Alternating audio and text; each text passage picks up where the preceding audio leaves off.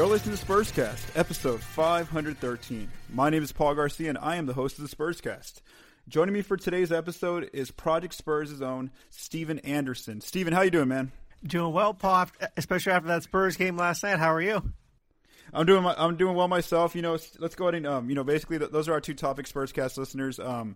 Actually, before we get started, I want to make sure that you all follow Steven over on Twitter and social media. His handle is at @TheStevenA_. So let's go ahead and get into this conversation, Steven, mainly about two topics, which is number one is obviously we're going to really analyze this Spurs Timberwolves game just because that's the only game that's been played, so we can kind of go a little pretty deep into that game and what we thought about the offense and the defense and the players and everything. And then the second topic will kind of just be still discussing the Derek White injury just because that was a topic Mike DeLeon and myself we did not get into last week when we had recorded the last episode. That news came out the day right after that he would miss 2 to 4 weeks. So those will be our two topics. Then we'll do a little mini preview of their upcoming games for the Spurs. So Steven, you were correct, sir. The Spurs started their new season with a 112-108 victory over the Minnesota Timberwolves. You wrote your excellent piece, the three standout players, over on ProjectSpurs.com, Spurscast listeners, if you want to listen to that. Steven highlighted LaMarcus Aldridge, DeMar DeRozan, and Rudy Gay as three of those impactful players for the Spurs. Just some quick highlights. DeRozan finishes with 28 points, 4 assists. LaMarcus 21 points and 19 rebounds, and then Rudy Gay 18 points and 7 rebounds. I've been calling them the mid three on Twitter just because they're all mid-range shooters mainly, even though they are basically the Spurs' version of the big three now. Just real quick before we get super into breaking down this game, Steven, what did you think? Just your initial impressions. Well, I mean, first of all, DeMar DeRozan's debut, I mean, what a debut, 28 points in your first game as a Spur. That's impressive, number one. But I kind of, in a weird way, I kind of like Jakob Poeltl as the starter because, you don't think of him as a player who would get a lot of minutes, and he didn't actually. He just played 7 minutes, but in those 7 minutes, he was very effective. 4 points, 4 rebounds, 4 assists, and I mean, the guy showed he can play. So that's one person I really wanted to highlight, but he didn't, unfortunately, get a lot of minutes last night. But Rudy Gay looks good in his nice Puma shoes. I enjoyed those. But, I mean, he looks good overall. He looks healthy. He looks ready to go. And, LaMarcus, what is there to say about LaMarcus other than we know what he can do? And even popped it after the game. He was a horse, but he didn't shoot the ball very well. And I think that has to do with 8 new players on the team. So once that comes in, I think the guys will, they'll get some stuff together and they'll be better. But overall, I was impressed with their offense, not so much with their defense. Yeah, so let's go to get into this conversation now. Let's really break this game down. We're going to talk first about the offense, and then we'll go over to the defensive side of the ball. So, I watched. I'm doing my little film analysis here. I wanted to see a lot of the new plays that they're using, or old plays too that they've implemented with all the new players. Anyway, so I watched a half of the game so far, as far as a rewatch and really going, real analytical with it. So some notes that I took away. Offensively, some of their strengths, offensive rebounding, they're continuing to play big most of the time with either, like you mentioned, Jakob Poeltl and LaMarcus, or LaMarcus and Pau Gasol. They did do some small ball, though, with Rudy Gay at the 4 here and there, and even some Dante Cunningham at times. So their offensive rebounding was really good. They ended up pulling down 19 offensive rebounds. He had a really good offensive rebounding percentage. One thing that this team was missing since Kawhi was out all of last year was somebody who could get to the free throw line, and that is where you really see the progress and the impact of DeMar DeRozan, where he went to the free throw line 11 times, and then Aldridge complimented him with 10 free throw attempts as well. And then one thing you noted in your piece, your 3 standout players, was the 3-point percentage. They still took a low volume, and for today's NBA, 25 attempts is still very low in number of attempts. However, they made 44% of those outside looks, which is something that they did not do last year. They didn't shoot north of 40% last year, and that's something that if you're going to be a low volume 3-point shooting team, you have to be a really efficient team from the 3-point line, and they were that with guys like Bellinelli, Bryn Forbes, Rudy Gay made it 3. I see here Patty Mills, and also Davis Bertans hit 3 of 4. So just discussing their strengths. Would you agree with those 3 areas? Was there anything else different that you saw? Yeah, I mean, like I said in the piece, defensively, I'm sorry, not defensive, offensively, they played a lot better than what we saw last year. I mean, I even noted in the piece, I believe, or on Twitter, that Pop even called the Spurs last season one of the worst shooting teams he's ever had. So going off of that, you can't get much worse than that in Pop's eyes. So, I mean, they did better on that end of the ball offensively. I mean, and I got to hand it to Bryn Forbes. You know, you find out you're going to be the starter after not only DeJounte Murray goes down, but then Derek White goes down. And to me, he was impressive. No, he didn't. Maybe he didn't have the speed of DeJounte or the length of DeJounte, but I mean, he can shoot the ball. I just worry, or my concern is he going to be worried or scared to shoot? And that's going to be my worry as we go into the season. But for right now, going off of one game, I like Bryn Forbes. I like Marco. We know what Marco can do. You know, Davis Bertans showed he has confidence coming after signing a new deal to come back to San Antonio. I mean, I like the offense. I'm not concerned about the offense at all, but there were times when the Spurs had an 11-point lead, 2 separate times, only to lose it, but we can talk about the defense in a second. But, I mean, I like their offense. It doesn't worry me at all. Yeah, and, you know, just now let's go ahead and talk about some individual players offensively. And you've already noted a few of them here. You know, I wrote down just by their usage percentage. The reason why I call them the big three is, or the mid three is DeRozan had a 29% usage percentage. He was their go-to player.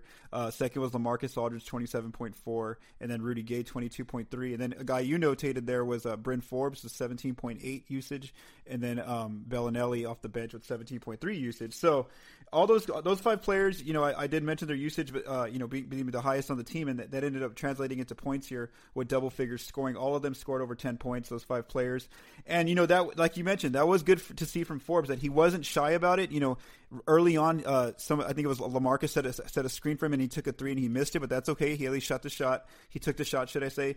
In transition, he took one of his mid-range jumpers that he's more comfortable with rather than attacking the rim. And then, you know, he ended up, like you said, with 10 shots for 11 points. Not the most efficient game, but at least you saw that he was aggressive. You mentioned Bellinelli there. Davis Bertans definitely stepped up in the fourth. Pop mentioned how he put a lot of trust in him.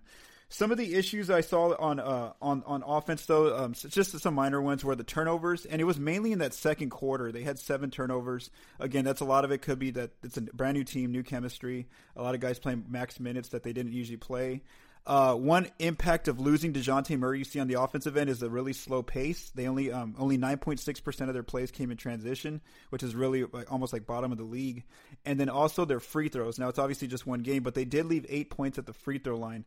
Would you agree with that there was some issues there on the offense, or what did you see as some of their weaknesses? Yeah, I mean, definitely the turnovers. And you talk about chemistry, Paul, on the offensive end.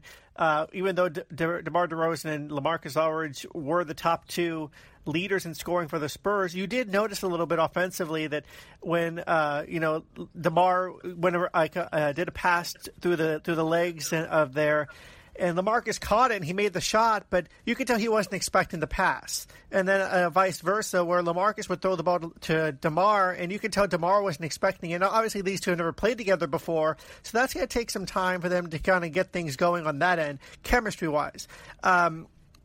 Talking about the speed, you're right. That's another thing that will worry me depending on who the Spurs will face.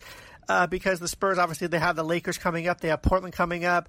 They have Indiana. So teams that will probably be faster in pace than they were last night.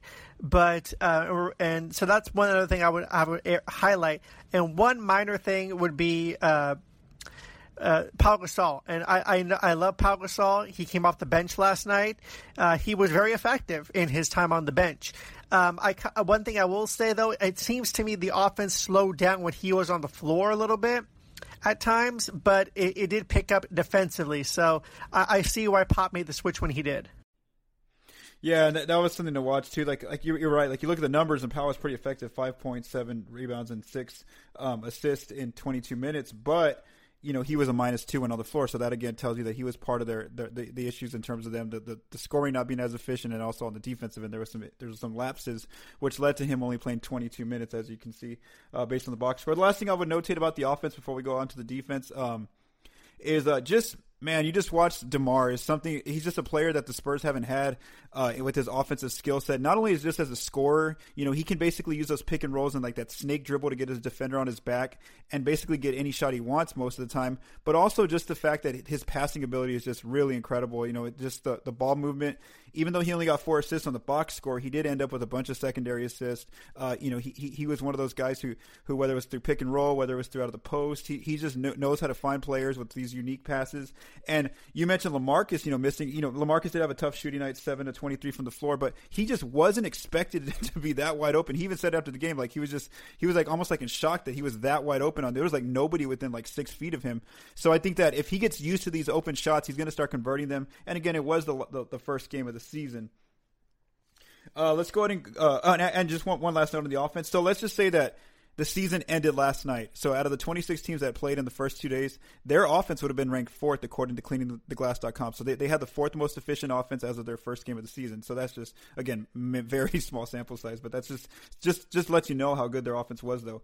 Now let's go to the defense, and this is an issue, obviously, that you mentioned in your piece. You just look at the score. Pop's goal is always to keep that opponent under 100 points or less, and Minnesota put 108 points on them in that first game when Towns only played he basically only played 22 minutes because of foul trouble.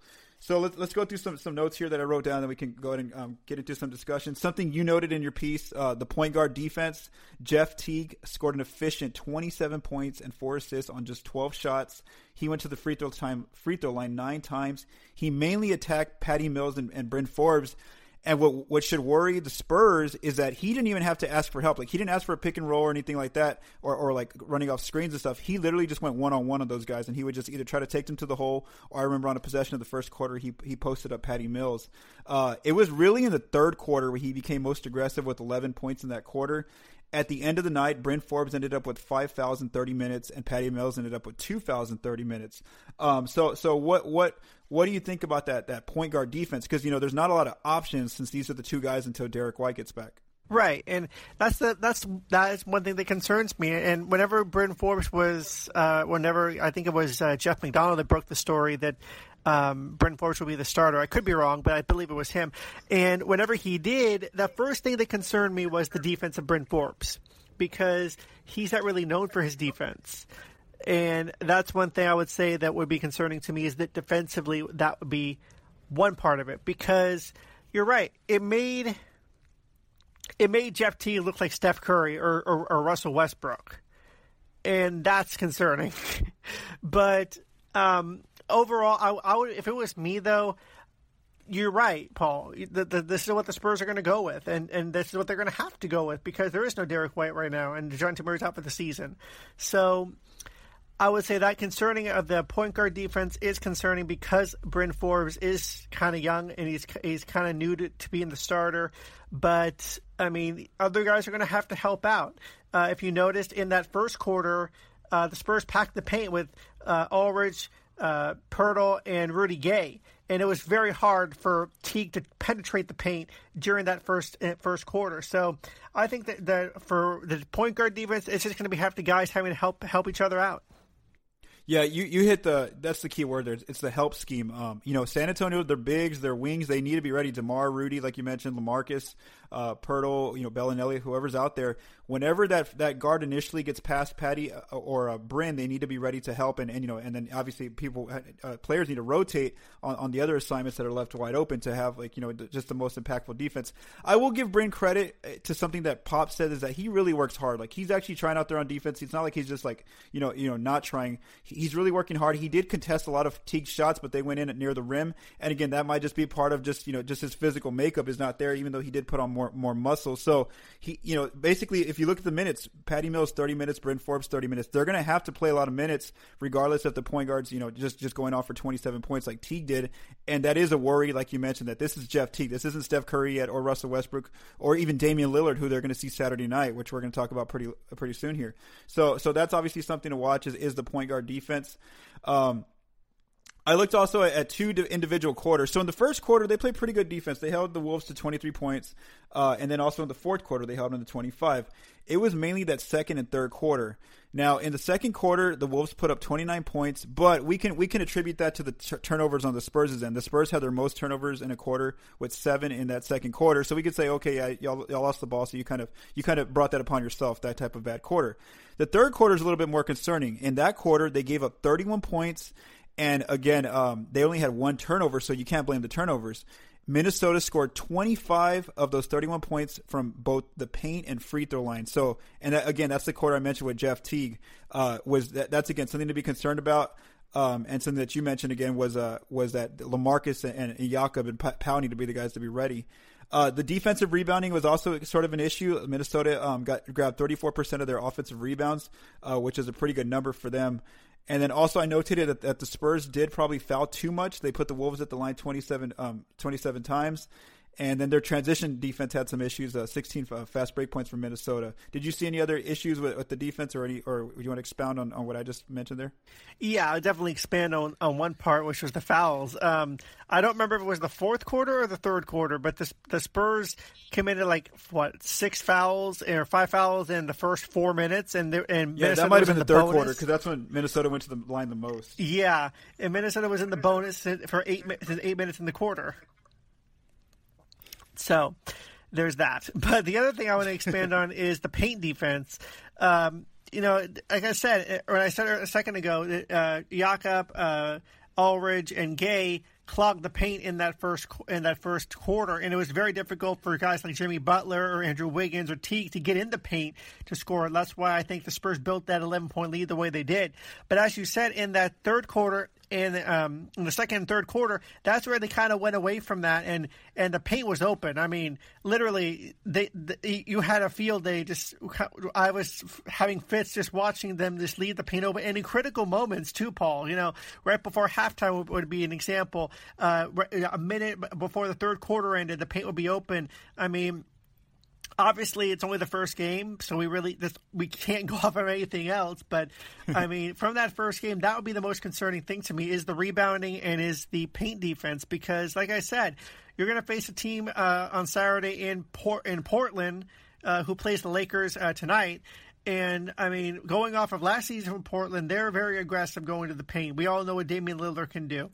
I mean, we know what guys like C.J. McCollum can do. So they're going to be aggressive, and the Spurs are going to have to be ready, especially those guys in the paint. And then free throw line wise, the Spurs are going to be more disciplined defensively.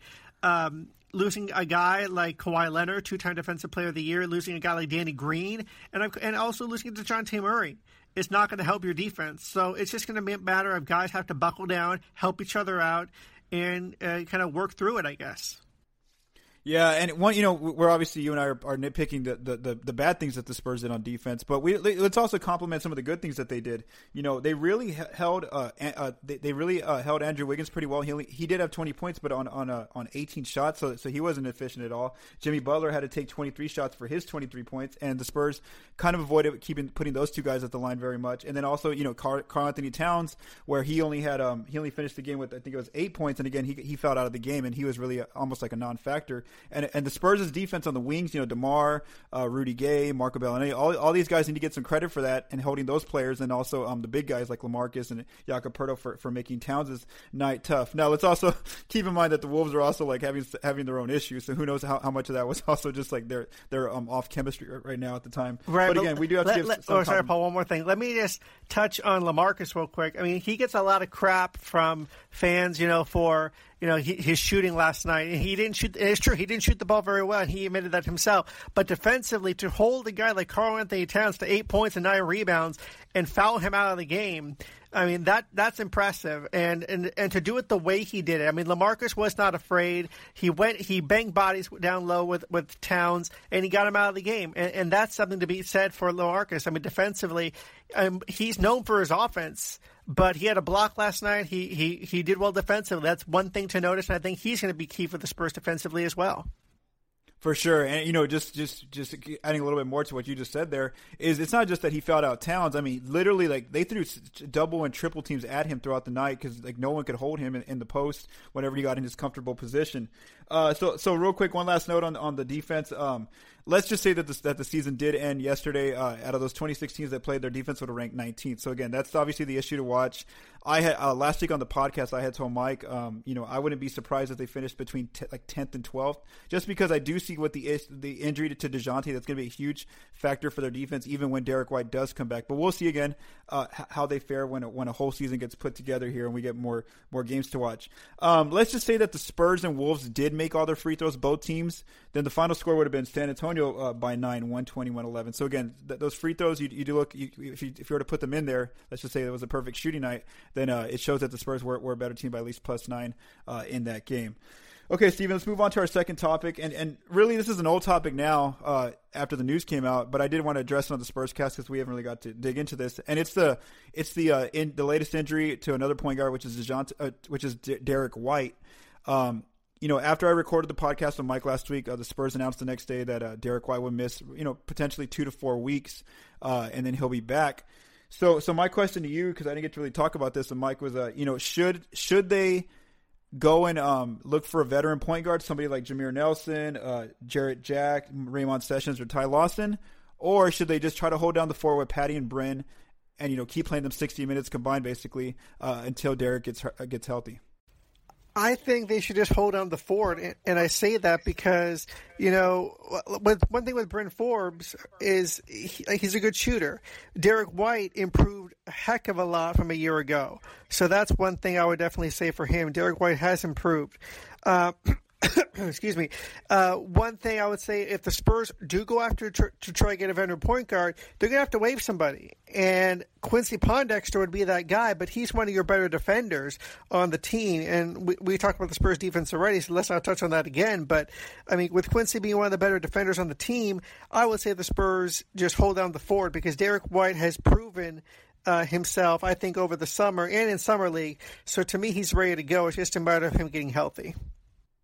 I agree with you 100%. I think they should just try to hold down the fort. And the reason why it's not even the offensive part, it's more the defense. It's like, okay, if Derek White if Brennan and Patty are having their issues on defense, I kind of trust them two more than one of these older veteran guys like Jarrett Jack, Nelson, Sessions, Lawson. And plus, if they didn't want to waive Pondexter, then they could use that other two-way spot. But again, who out there in the two-way player availability is going to be an elite defender who's really going to help them on that side of the floor, who also has the shooting ability of Brendan Patty. And I just don't see that player out there. So again, I'm with you. I think they should really look at just staying patient. And unless things go horrifically wrong with Brendan and Patty together, then I think that you just have to kind of live with that defense kind of getting carved up at the point guard spot and just trying to do your best to help mask it with those help schemes. Now, Steven, the last topic, not really topic, it's just let's go ahead and go through what's in store for the Spurs now. Their next game is going to be Saturday at Portland. As you mentioned, that we've kind of mentioned their names. They're going to go against C.J. McCollum and Damian Lillard. Again, Dame with this point guard spot where they're not having a lot of success right now on defense with Patty and Bryn. And then on Monday, like you mentioned, they're going to play LeBron James and the Lakers in L.A. Usually last year you and I would do basically a prediction to see if they would win, but just because those two teams haven't played, they're going to play tonight on Thursday when you and I are speaking. I don't want to really give any predictions because we haven't had any real data with them, and so we'll see how that turns out. Did you have any comments about those two teams as the Spurs get ready to see them? Just that it's still weird to me to hear LeBron James and the Lakers. Yeah, it's gonna be weird on Monday watching them. So that'll be I'm really excited to see how that Lakers team has their season. If Portland continues to basically pretty good in the regular season, and not the version of Portland that we saw in the playoffs against the Pelicans. So we'll see how those two games go. Again, everything's basically brand new. It's a brand new season. It's only one game in, so I know Steven and I, Spurscast listeners, kind of went really deep down into this game and really broke it down. But again, that's the only thing that we have to talk about right now. But we'll have more topic of conversation as the season actually starts getting into full gear.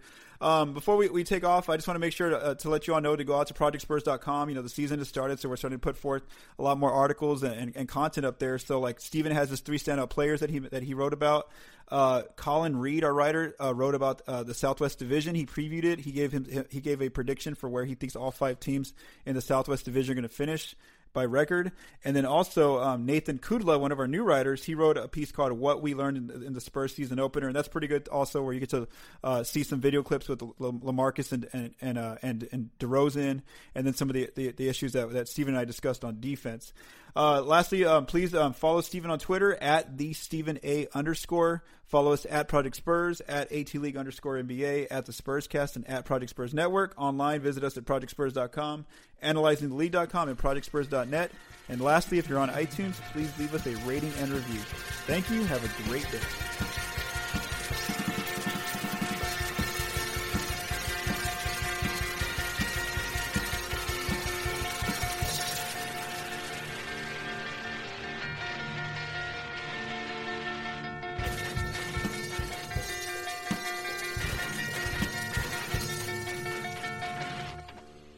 It's lunchtime at Tim Hortons, and we're serving up a special deal just for you. Our new $5.99 lunch deal includes your choice of any lunch sandwich and a side of crunchy kettle chips. Because what's lunch without a little crunch? And the sandwich choice is all yours, like a ham and Swiss, Chipotle chicken wrap, BLT, and more, made to order just the way you like it. Tim Hortons' new lunch deal. Simple, delicious, and just $5.99. Now that's a good deal. Only at your neighborhood Tim's. U.S. only. Price and participation vary. Terms apply.